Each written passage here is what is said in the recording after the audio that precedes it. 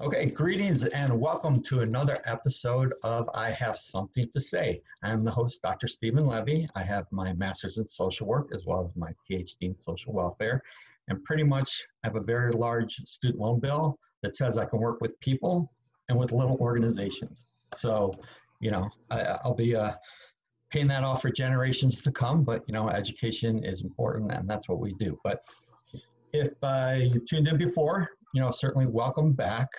And if this is your first time tuning into I Have Something to Say, welcome. I hope you enjoy it. And today, I usually say, we have a very special guest, but normally when someone comes on the show, I have a very good idea of what they're going to talk about and what field, what specialty they're in. But to be honest with you, today, I have no idea. I actually had to look up the definition of what we're going to be talking about today.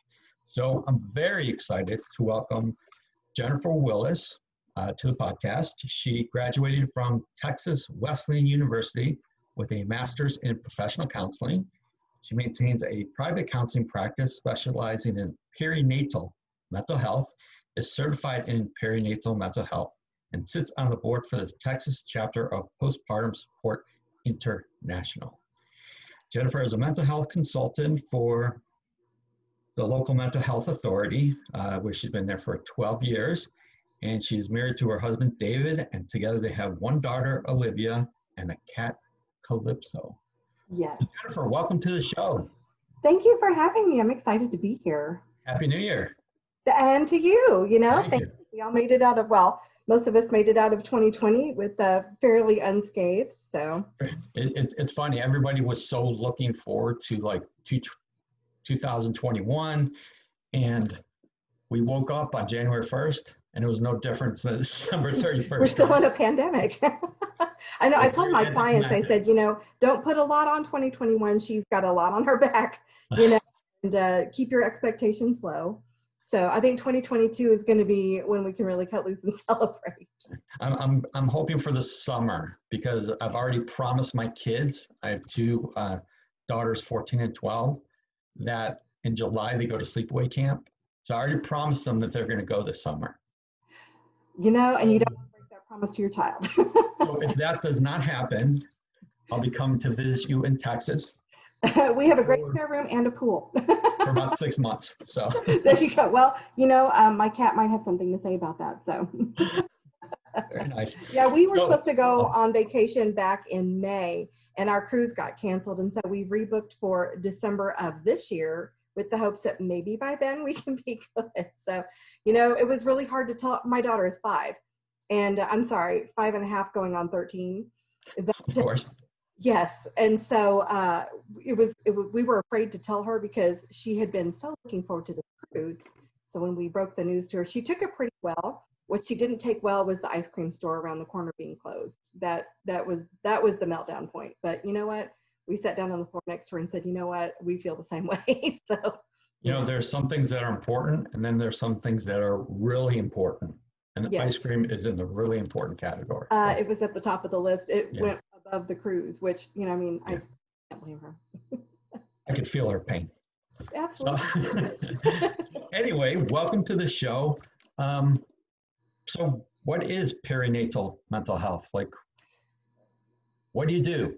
I love to talk about this because it is something that few people really know. You probably have heard of it by a different name, perhaps postpartum depression or postpartum anxiety.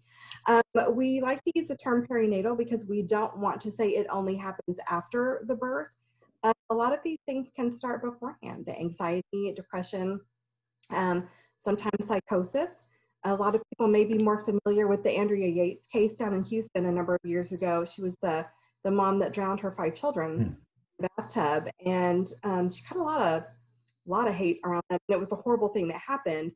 But what people didn't, a lot of people don't understand is that was a postpartum psychosis, and it went untreated. She hadn't had, she didn't have counseling. She didn't have the proper medical attention, and it went unaddressed. And a lot of times people are afraid to talk about postpartum depression because they think that that's what it is. And they think that, am I going to end up being a worst case scenario? Right. And of the matter is the psychosis cases happen so infrequently, but a lot of women, and I think the most recent numbers I've heard are about 25% of women suffer. You said 25? 25%. Wow, 25%. Yeah, 25% of women, pregnant women who give birth suffer from this, and which makes it one of the largest complications of birth, but the least treated, because moms are afraid to talk about it. And the struggle of mine, when I gave birth to my daughter, nobody talked to me about it. And so until the last day of my hospital stay, I was there for 5 days. I'd had a C-section, and the nurse in passing said, if you have any trouble with postpartum depression, call your doctor. I thought, well, I'm a mental health professional. Why would I? I'm fine. I've got this together. I mean, right? Don't we all have our act together? Of course, of course. So I get home on day 1, and I'm already in tears, feeling like I don't know what I'm doing, and I'm not enjoying it because it's really hard. I didn't have any siblings. I had a really great, my parents were wonderful, and they're very attentive, and they're there and supportive. I had all the support in the world, and I felt like I was failing from day 1. I didn't know what I was doing, and I wasn't enjoying it. But I didn't want to tell anybody. So I would bottle it up inside and bottle it up until I think it was my first Mother's Day, which I think that would put Olivia at, I don't know, she was just a few weeks old. And my husband was like, why don't you go upstairs, take a nap, relax. So I shut myself in our guest room, and I just sobbed. And I started going down this spiral of, if I don't pull my act together, if I don't stop crying, he's going to leave me and he's going to take Olivia. And it really went to a dark place. And so I went downstairs and I said, I need to tell you, I'm like, this is really hard and I'm struggling, and this is where my mind went. And God bless that man. He said, I think we probably need to call your doctor. And he said, none of that's going to happen, but let's call your doctor. That's amazing. Oh, he's the best. I think I tease him and tell him he's a counselor by proxy because he went through grad school with me. So sometimes, I catch him pulling some solution focused business on me. I'm like, stop doing that to me. Listen, when your partner edits enough of your papers, they should get it also. Absolutely. He should have his honorary masters hanging in the guest room. But yeah, and so I went to my doctor, and she really spent time with me. And, she did a couple of screeners on me, and I hadn't been able to breastfeed, which had been part of the issue. I felt really broken. And so we decided that it was a good time for me to start an antidepressant, an anti-anxiety medication.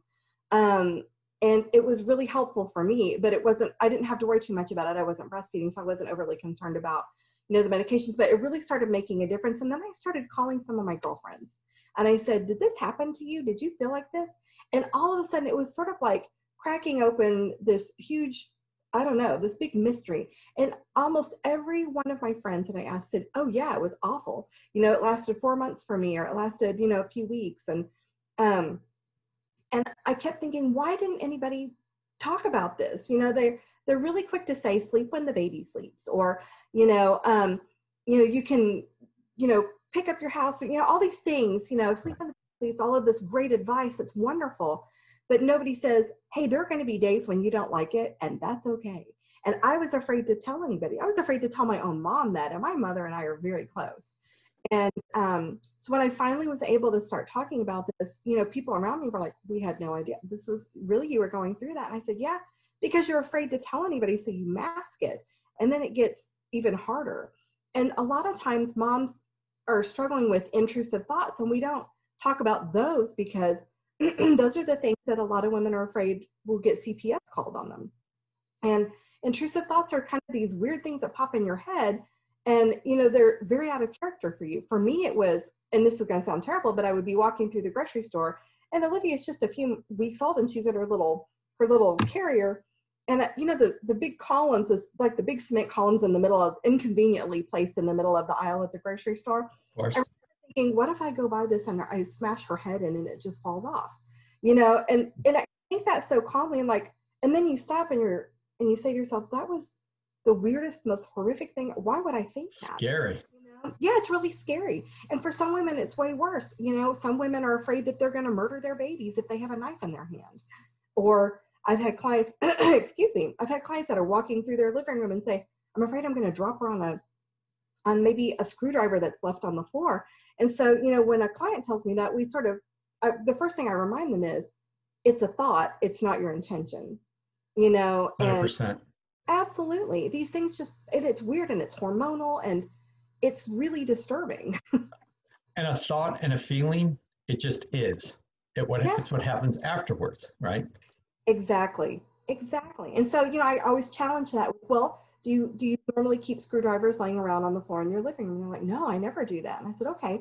So the likelihood of that seems pretty low, doesn't it? And they're like, well, yeah, and so we kind of start to challenge those thoughts and, you know, um, in a really supportive way, because it's such a disturbing thought. And moms, we're already fragile enough as it is. um it's, you never want to shame somebody for that, because it's nothing to be ashamed of. Right. It happens to so many of us. But I have a question. Yeah. I have not yet given birth. Okay. I don't see that in my future. Right. Okay. But what I have, what I know about it, what I've heard is it's an incredibly the chemicals changing your body, having a living being, and then the birth. I mean, that does not sound like a nice day for massage, right? So a lot of this is, your body changing, some of it's maybe traumatic. So how am I differentiating between, I'm just kind of sad, all this stuff's going on, versus, you know, perinatal mental health? Like, how's somebody supposed to differentiate between the two? That's a great question. Usually the differentiator sits at about the 2-week mark. So we might expect most all moms to experience maybe what we would call the baby blues. Kind of, after about 2 weeks, you expect to see that kind of sort of like a fog, just kind of lift and things start to feel a lot better. If it goes on after about 2 weeks, then you really want to kind of start looking at, like, how am I really feeling? Is this happening every day? What's really going on? And like I say, after about 2 weeks, then you kind of want to start to think about, maybe I need to go talk to somebody, or, maybe I need to talk to my doctor. And it's hard to, there aren't really any concrete markers that we know exactly who's at risk for this, but we know that there are moms that go through fertility treatments, or maybe moms that have had difficulty with depression or anxiety to begin with, may be more at risk. I have a number of clients who are still pregnant, but they want to catch this on the front end, so I work them through the whole experience and stay with them, afterwards. Maybe if your mom, struggled with some of that stuff, but a lot of it wasn't talked about. I've talked to my mom about this. I was born in the early 70s, and they weren't really talking about it at all then, of course. Since I've asked my mom, was this something that you dealt with? And she didn't feel like she had, but she also had 2 younger siblings. So being around an infant wasn't any big deal for her. And she really felt like she was okay. But I've talked to other friends who then talked to their moms and say, yeah, some of them have said, yeah, my mom thought about it and said, I might have really struggled with that, but, I didn't think about it, Right. power through. And I don't, I don't remember this coming up, when I went with my wife to all the visits and stuff. But do you know if OBGYNs are trained specifically to ask certain questions or look for certain things beforehand, as well as what happens afterwards? No, they're not. So what OB-GYNs typically have available at their disposal is the Edinburgh perinatal screener. And so it's about a 10-question little survey, and asking some questions about depression, some anxiety, and maybe some suicidality. And so that's oftentimes, oftentimes, hopefully it's something that they're doing more of. I know, so after my struggle, my OB-GYN and I talked in depth about this, and actually she's one of my biggest referral sources now. And so we partner pretty closely. And so I've started, kind of meeting with some of the other OB-GYNs on the area to kind of like, hey, I specialize in this. And actually there are 2 of us in my area that are specialized and certified in, working with clients, struggling with this. But I think, as we start to talk more and more about it, as we see more celebrities talking about it, I think the first celebrity I can remember talking about it is Brooke Shields. And she talked about it. And then more recently we see like Chrissy Teigen and here's some, I think, a lot of women are starting to really talk about it because Right. it's a struggle. And I remember, I think it was Brooke Shields. Wasn't that when Tom Cruise came out with the anti-medication and that? Yes. Yes. which doesn't help anything, right? Because No. billions of people follow him. Yeah, and I wish that he wouldn't do that. I certainly respect beliefs, but it's just not everybody's, and Right. medication isn't right for some people, but for me it really was. And it was really helpful, and it really alleviated that anxiety. My husband and I had tried to go for a walk with our daughter. I mean, she was, I don't know, maybe like 2 weeks old, and we'd put her in, it was April, so it wasn't even hot here. And we got maybe halfway down the block, and I've never had a panic attack. And so, but all of a sudden I felt like I couldn't breathe and I was getting hot. And I said, what if she overheats? We didn't bring ice, we didn't bring water. And my husband, God, I mean, he really, I should not thank him for sainthood. He put his arm around me. He said, do you want to go back home? And I said, I really do. He said, okay. So, I mean, we walked the 3 houses back home. And, I mean, it was just all of these things, like the anxiety was really overwhelming. And all these things, like I would be afraid. I was so relieved when my mother would be at my house and she would help me bathe her, because I kept thinking, what if I drop her in the tub? I mean, it's, I mean, maybe it was 6 inches deep and it wasn't, I mean, it wasn't really, I mean, she was at the little infant tubs. I mean, Yeah. it's almost impossible for your infant to go underwater in those things, but I was still really good at that. Absolutely. I couldn't see clearly about it. It was really hard. Obviously it's been 12 years since, I've gone through that phase as a partner, but have they added any of that to the, I remember the first thing when we found out we were pregnant, what to expect, right? What to expect when you're pregnant, do they have a section in there about this? Because I know that's the first place many people go. They, I've got to look. Actually, I don't know. I need to look at that. I think more and more though, hospitals are starting to talk about it. And I have a colleague, and she and I are working pretty closely on trying to put together kind of a baby boot camp in our area that we want to pitch to some hospitals, and really talk about, like, childbirth classes are great and they prepare you for the childbirth piece, but we want to kind of cover like what happens after, and what are the things that you want to look out for? How do you take care of yourself, through all of this? Because, as mental health professionals, we always, like to pitch self-care to everybody. What are you doing? And I think probably all of my clients, because that's one of the litany of questions I ask is, what'd you do for yourself this week? And,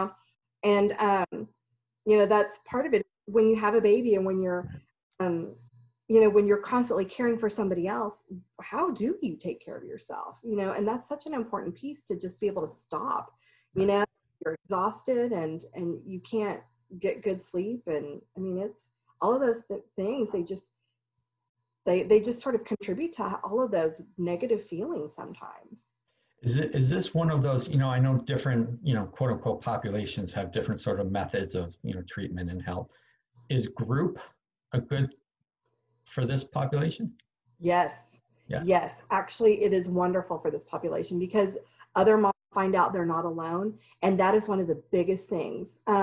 I usually spend my first session, the first 2 sessions with a new mom, listening to her tell her story, and then, reassuring her, like, look, I've been through it. I understand, there's a lot to finding out that it's not just you. And that's part of, I think, what really feeds into this is that isolated feeling. And especially now, when you're not able to get all the community support that you might have at one time.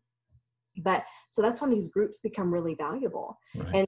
And I do a Thursday group virtually with a lot of moms, and it's really been cool to watch them, lean on each other and exchange phone numbers and support each other. And I was struggling with that too. Here's what I did, or gosh, it's really great to know that it's not just me. It's very difficult, because the message that women get is, this is the most wonderful time in your life. I love having a newborn. You bond and you have all this right? You get that message that that's what it's supposed to be.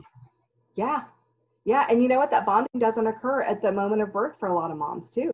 I mean, all of a sudden someone hands you this baby that you've been growing, and it's like, this is wonderful and this is great, but I don't know you. And you're about to literally, just kind of suck the life out of me for, the next few years. Yeah. That's the other piece we don't talk about too, is, some of that moms, especially if you're a mom, if you're home alone or during maternity leave, you've got a baby on you all the time, you know, and then you've got, you know, and then if you've got other kiddos that need stuff from you, and then if you have a spouse that needs stuff from you, all of a sudden it's like you're giving and giving and you're not putting anything back in, and you're just drained. And that's not, you know, postpartum depression doesn't get to claim that as its own. That's just moms, you know, and dads. You know, that's the thing. We talk a lot about moms, but we don't bring dads into this conversation enough. And I think 7% of new dads are starting to report their own version of a postpartum depression. You know, dads are struggling too. And I think it's a little harder for dads because you weren't the one incubating this precious little pumpkin, but all of a sudden you're a dad, you know, and now you're expected to bond with this little person. Right. And you're trying to support your partner, and that's hard too. And you know what? I didn't think about that, because I've seen with husbands, you know, when the wife is pregnant, how they mirror the wife, right? They tend to gain the baby weight also. They tend to start, you know, with the, what do you call it? We're getting everything ready. Nesting. Nesting. The men start to do the nesting, right? Mm-hmm. But never thought about like afterwards. So that's very interesting to be aware of. Yeah, it's happening a lot more, and we're starting to talk about it. And Postpartum Support International does a conference every year.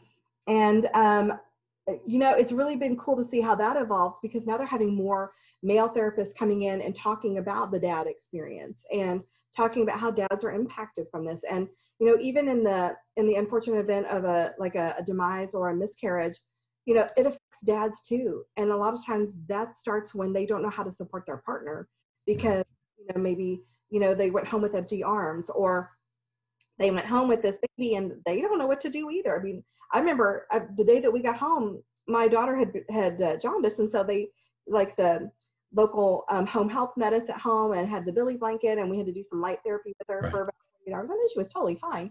But I mean, I remember going home and looking at my husband and said, who sent us home with a person? It was like, this was easier than getting a driver's license, you know?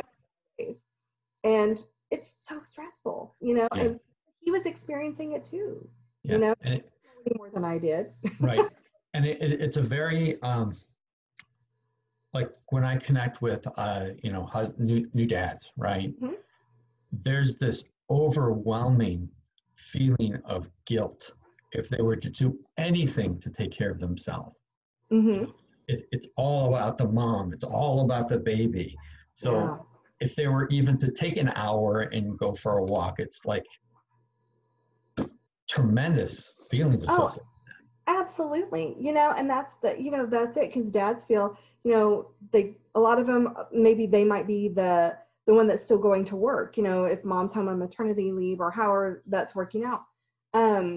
You know, dad's he's got the burden of being the sole provider now, and coming home and trying to, you know, give mom a break, and, you know, still trying to take care. I mean, everybody is in just this state of, because, you know, mom's been home with the baby all day, or maybe mom went to work and then came home and everybody's trying to figure it out. And then there's about, like, what do we do? You know, I got to put the baby in childcare. I've got to, you know, or somebody's got to watch the baby. We got to figure all this stuff out, you know, because there's so much that, you know, it gets exciting, you know, for a lot of moms at the beginning. You know, oh, we're having this baby, it's going to be so exciting. And then as you get towards the end of your pregnancy, you're like, oh, we've got to figure out, like, daycare. We've got to figure out, like, formula. You know, I couldn't breastfeed, so there was a formula expense. There's, you know, diapers, you know, certainly aren't cheap, and all of these things, and that adds to it too. You know, I mean, definitely.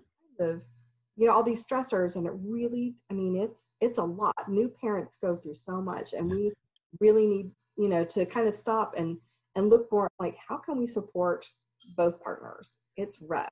And maybe when we post this podcast, you can send me some links. So when I post your email and contact information, they could also go places to find resources. Absolutely. One of the coolest things I've seen coming out, though, is, and it's this program called Family Connects, and it's based out of Durham, North Carolina, and it is a nurse home visiting program. And they're starting it up in different parts of the country. The Dallas-Fort Worth area here is one part of the country that they're really trying to ramp this up. And when babies are born, if the hospital participates in this Family Connects program, what happens is they're connected with a nurse, and about 3 weeks after mom and baby are home from the hospital, Well, before in pre-COVID times, the nurse would come to the house and weigh and measure baby, check in on mom, screen for some perinatal mood or anxiety disorders. If they needed any community resources, get them connected. All of this in the hopes of helping to support new families.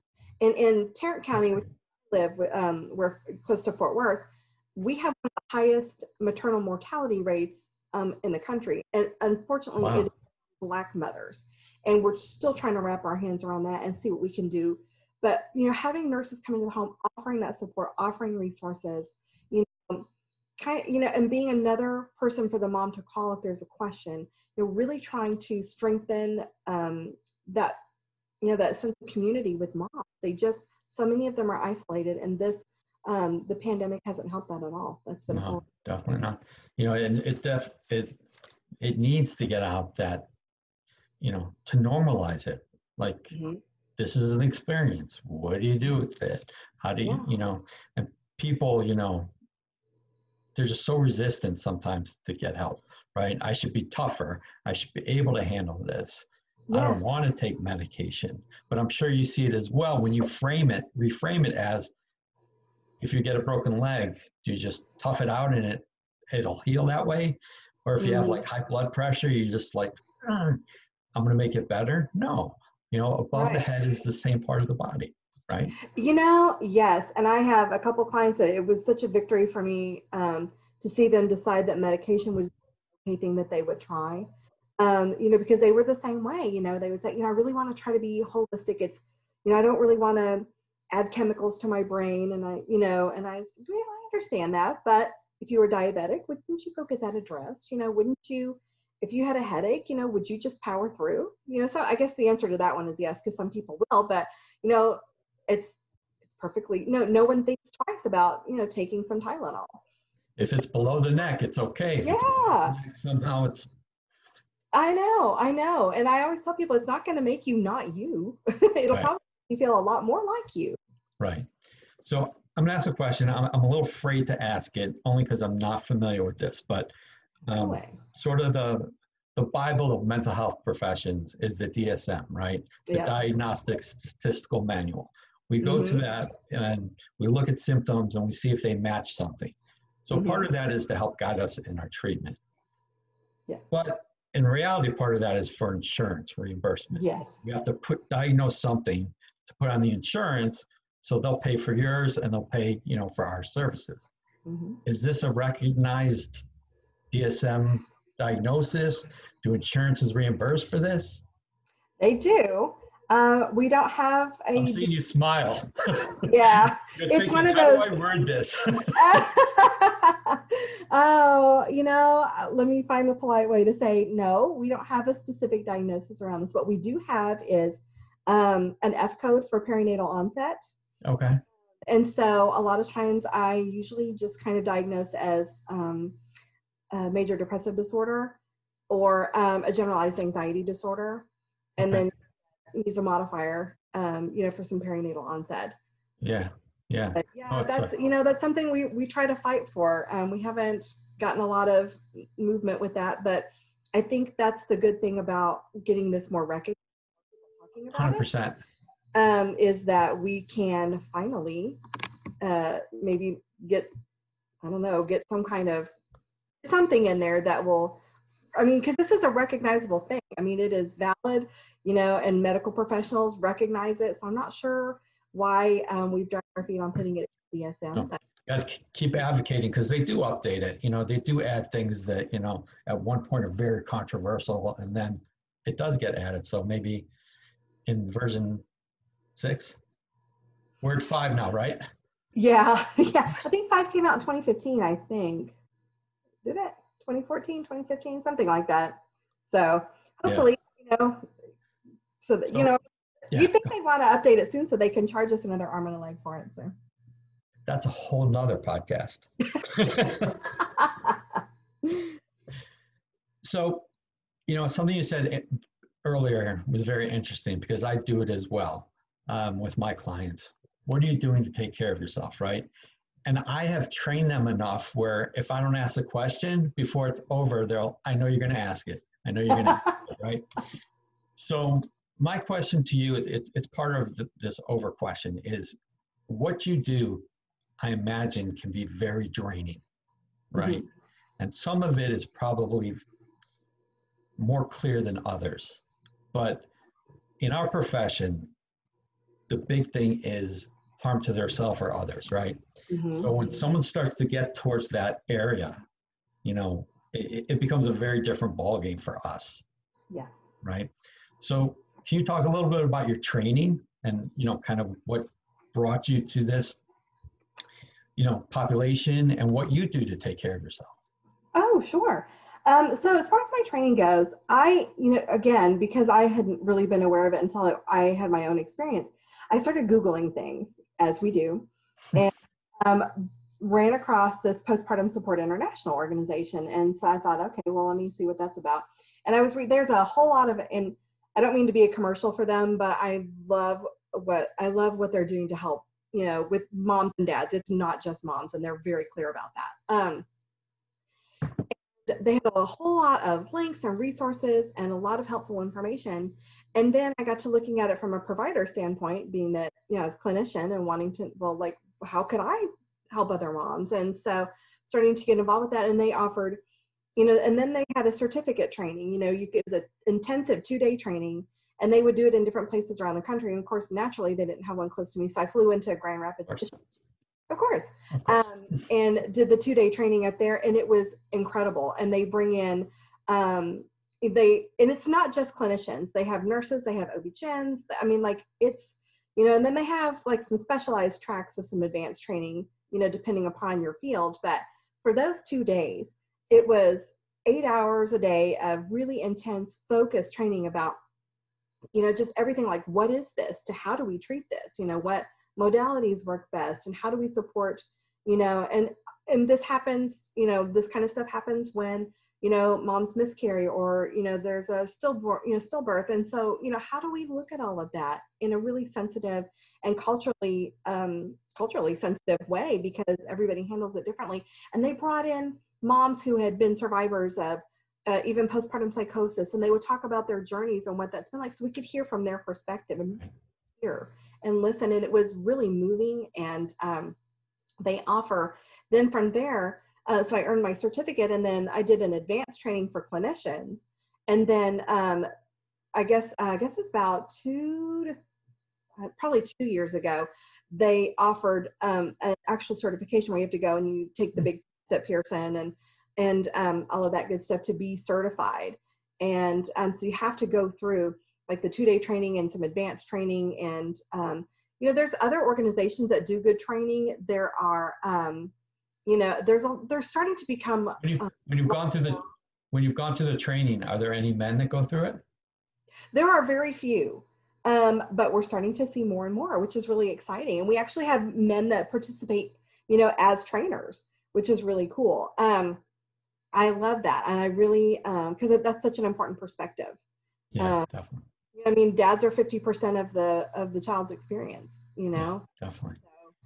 It's pretty critical. But yeah, and so going through all of that training and then being heavily involved, it was such the organization does so much that I believe in, that I really wanted to be involved. So I found a way to, I was like, hey, I want to be on the board. I want to, I really want to be part of this, because I mean, this is just, it's so important to me. And it's funny.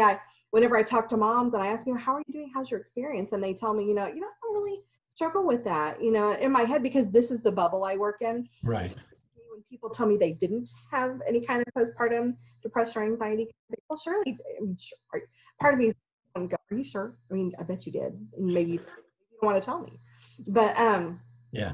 And then as I started to make my Psychology Today profile and put that on there, and people really started reaching out. I was starting, insurance companies. I'm bombarded, from insurance companies all the time with calls, because there aren't that many people who really know how to treat it. And I think the biggest difference when we talk about treating postpartum depression and anxiety versus any other kind of mental health concerns, when I go through my confidentiality spiel at the beginning of a session with a new client, we talk about confidentiality and not breaking confidentiality. Here's the instances where I might, Everything we say is between us. And then I always say, so let's set that aside. And let me tell you that if you feel like you're going to hurt yourself or your baby, let's talk about it. Because, again, our thoughts are not our intentions. Maybe it's intrusive thoughts. And I always assure them, you're not going to leave here and then get a call from CPS, because I would never do that behind somebody's back. I haven't had to, because this has, it's not been that a concern, but I always tell them, if for some reason, you're really concerned, let's bring your partner in.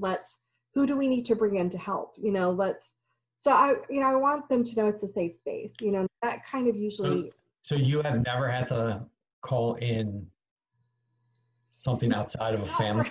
Not for anyone related to postpartum depression. Okay. That's great. So That's great. It's wonderful, because I think most moms, they're, again, it's those intrusive thoughts, those worries that I'm not doing a good job, and the truth of the matter is, sometimes they'll ask me, I didn't have a babysitter, can I bring my baby? Yeah, absolutely. I love it when they do, because then I can point out to them, because they'll be, talking to me and maybe doing something for the baby. And, I always say, do you look how well connected you are? Like, look at that. You're doing all these wonderful things. And then they go, oh, I am, so it's kind of that start of, so I love it when they bring the babies in, because I get to point all that kind of stuff out. And I think it's important to say again, and probably to say lots of different times, right? That because you may have a thought or a feeling that you're going to harm your child, mm-hmm. and you want to seek help, that does not equate to someone taking your baby away from you. Exactly. I think there was a case in California somewhere in the last couple of years where a woman she was having these intrusive thoughts, and she went to her OB-GYN for it was probably a 6-week checkup.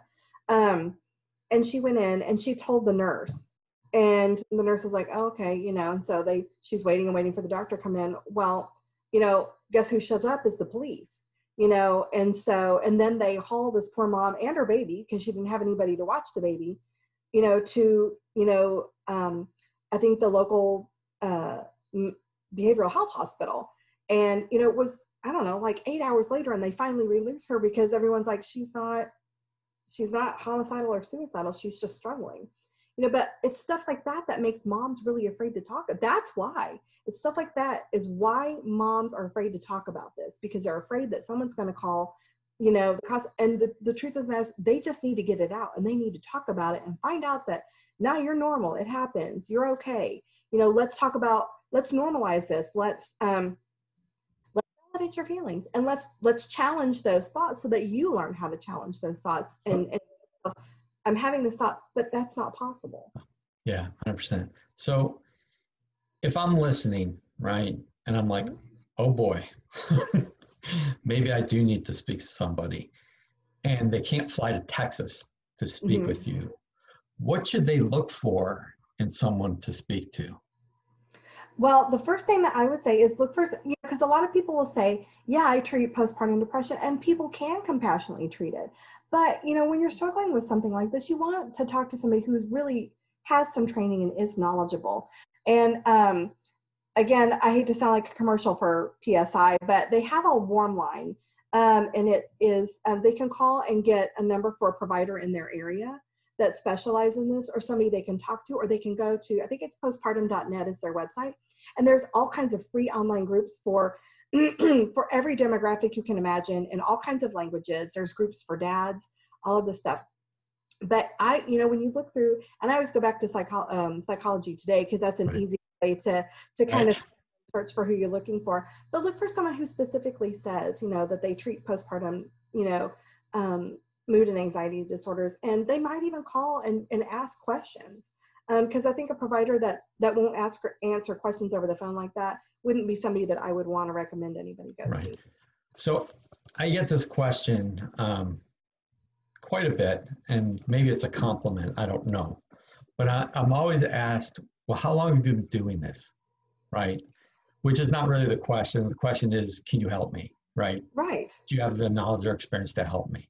Mm-hmm. So if somebody, should, look for help, does years of experience matter when it comes to this?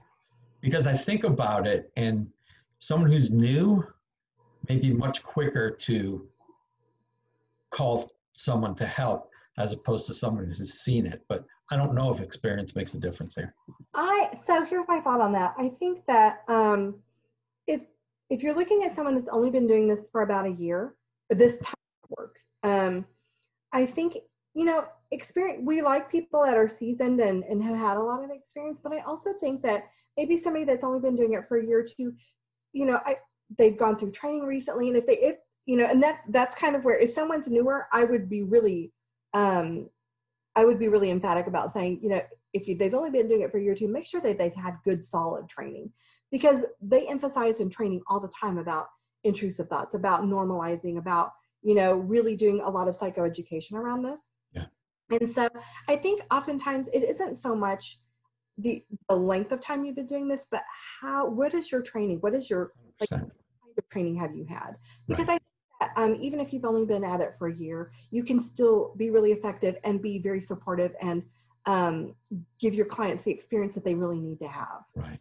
So just for the listeners out there who are turning in, when you ask the question of how long have you been doing this, we know you're asking, can you help me? So, it's more important to find someone who matches with kind of, what you're looking for or how they can help you, Yes. Because as you said, someone who's been doing it 1 or 2 years may be very good. They may be tied into the latest research. They may be, have a lot of energy. Like, that may not be the indicator of yes or no. Right. But it's the other stuff that's important, the training. Yes.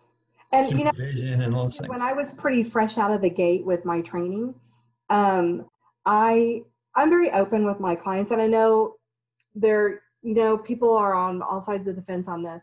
But for me, as an effective counselor, talking to a mom who's struggling with this, I'm very open about my own experience.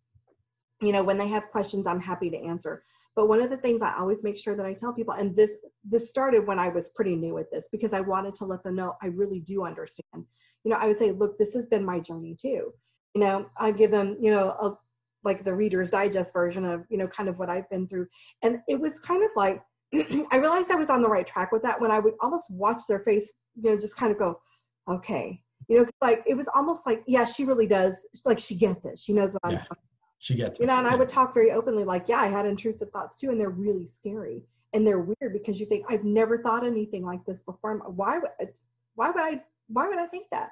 And so I think, for me, it was that really helped when I was newer with this. A lot of people, I would say the majority of people I talk to, like at conferences and things like that, we get into this because it was our experience or because we know somebody. There are times when there are people that get into this and it hasn't been their experience, but they really want to be passionate about it, which is still just as exciting and wonderful. 100%. I've gone through it to have a heart for it. 100%. Yeah.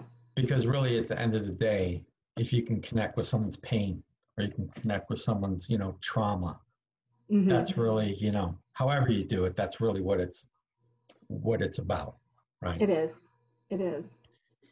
So before we get to my last 2 things, what have we missed? This is your opportunity to say what you want to say. I have something to say. What does Jennifer have to say? I think the most important thing that I always want to say about this is that one of my favorite things about working with this population, my people, is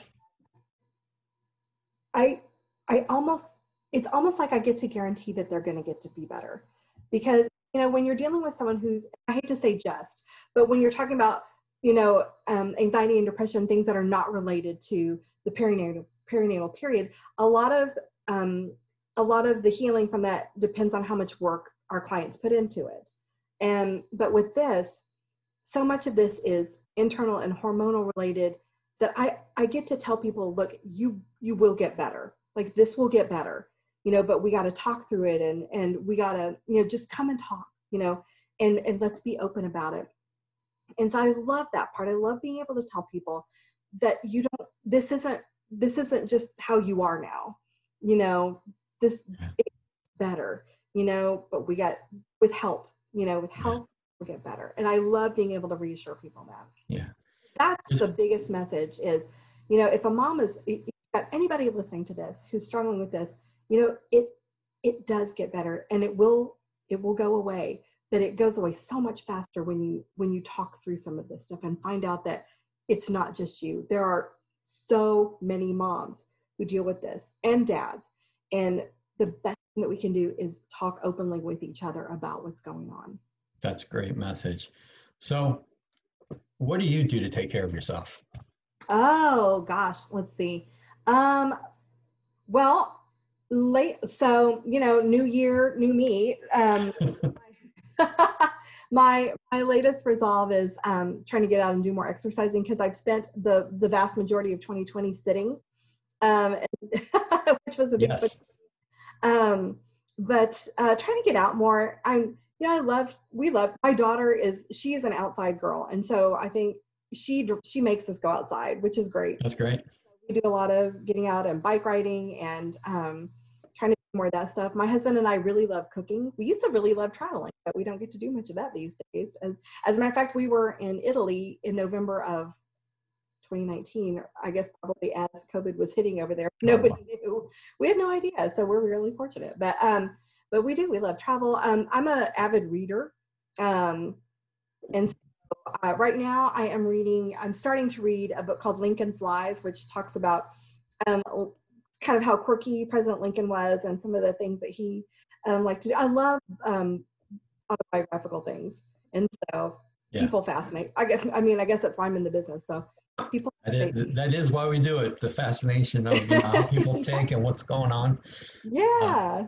That's but great. You know, my daughter started kindergarten this year, so she's actually kind of my hobby now. So we, you know, she's very sciencey, and like for Christmas, Santa brought her a telescope, and she got all kinds of good stuff like that. So now we're all into looking at the stars and talking about planets and things like that. So she's probably, whatever her hobbies are my hobbies these days. All right. She's, you know, and that's pretty, she goes to bed, and then my husband and I, you know, we laugh, and we have our date nights where we cook in the kitchen together. And very nice. I think that was one of the biggest things for me, is we make sure she goes to bed on time so that we have our time together. And my husband and I are very connected, and he's been a great partner and an incredible dad, and that has been very, very helpful. And we are very fortunate to be surrounded by good family and friends. Just to let you know, there's a chance you may get a lot of emails from single people saying, how'd you find your husband, and do you know anybody like him? It's a funny story, actually. So I had been single for a significant amount of time, because we were older when we met, and a perfectly content single person, and not really looking to be dating, because I had great friends, and if I was home on a Saturday night, because that's what I wanted to do. Right. And I had friends, my well-meaning work friends, who would say, we don't want you to be single forever. I'm like, it's okay if I am. And so they nagged, and they're like, you've got to try eHarmony. And I said, you know what, I'll do this to shut you all up and show you what a crock it is. And a week later, it connected me with my husband, and then the rest is history. So that's our story. And Jennifer is not a paid spokesperson for No, I'm not. As I would be happy if they would pay me, but no. Right. Okay, so last question. And actually, a client of mine told me this the other day, and so I thought it was an interesting how they identified, right? So, who's your favorite superhero, and what connects you to that superhero?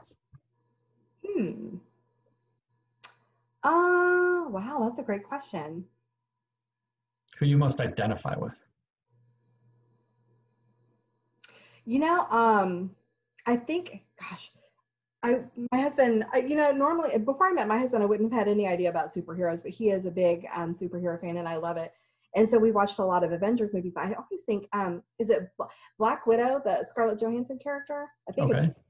So I really like her. She seems to be very behind the scenes, and keeping everybody organized and keeping things together. And then, I mean, I don't know, I'm sure you're family friendly, but she is kind of a badass. So, you know, no, you can I love that about her. And so there are a lot of things, not that I think I'm so great, but I love like how she's behind the scenes, but she's there when she's needed. And I think like, I sort of see my mom role that way. Like I keep it all together. Like I get us out the door on time. I do all these things, but I'm right there in the middle of it too. So Yeah. I think it's probably the one that I identify with the most. That's amazing. So Jennifer Willis, thank you so much for coming on the show. And when we post it, it'll have your contact information and any links you want to provide. So this was great. Thank you so much. Thank you for having me. This has been a lot of fun for me. Thank you. You're welcome. You're welcome.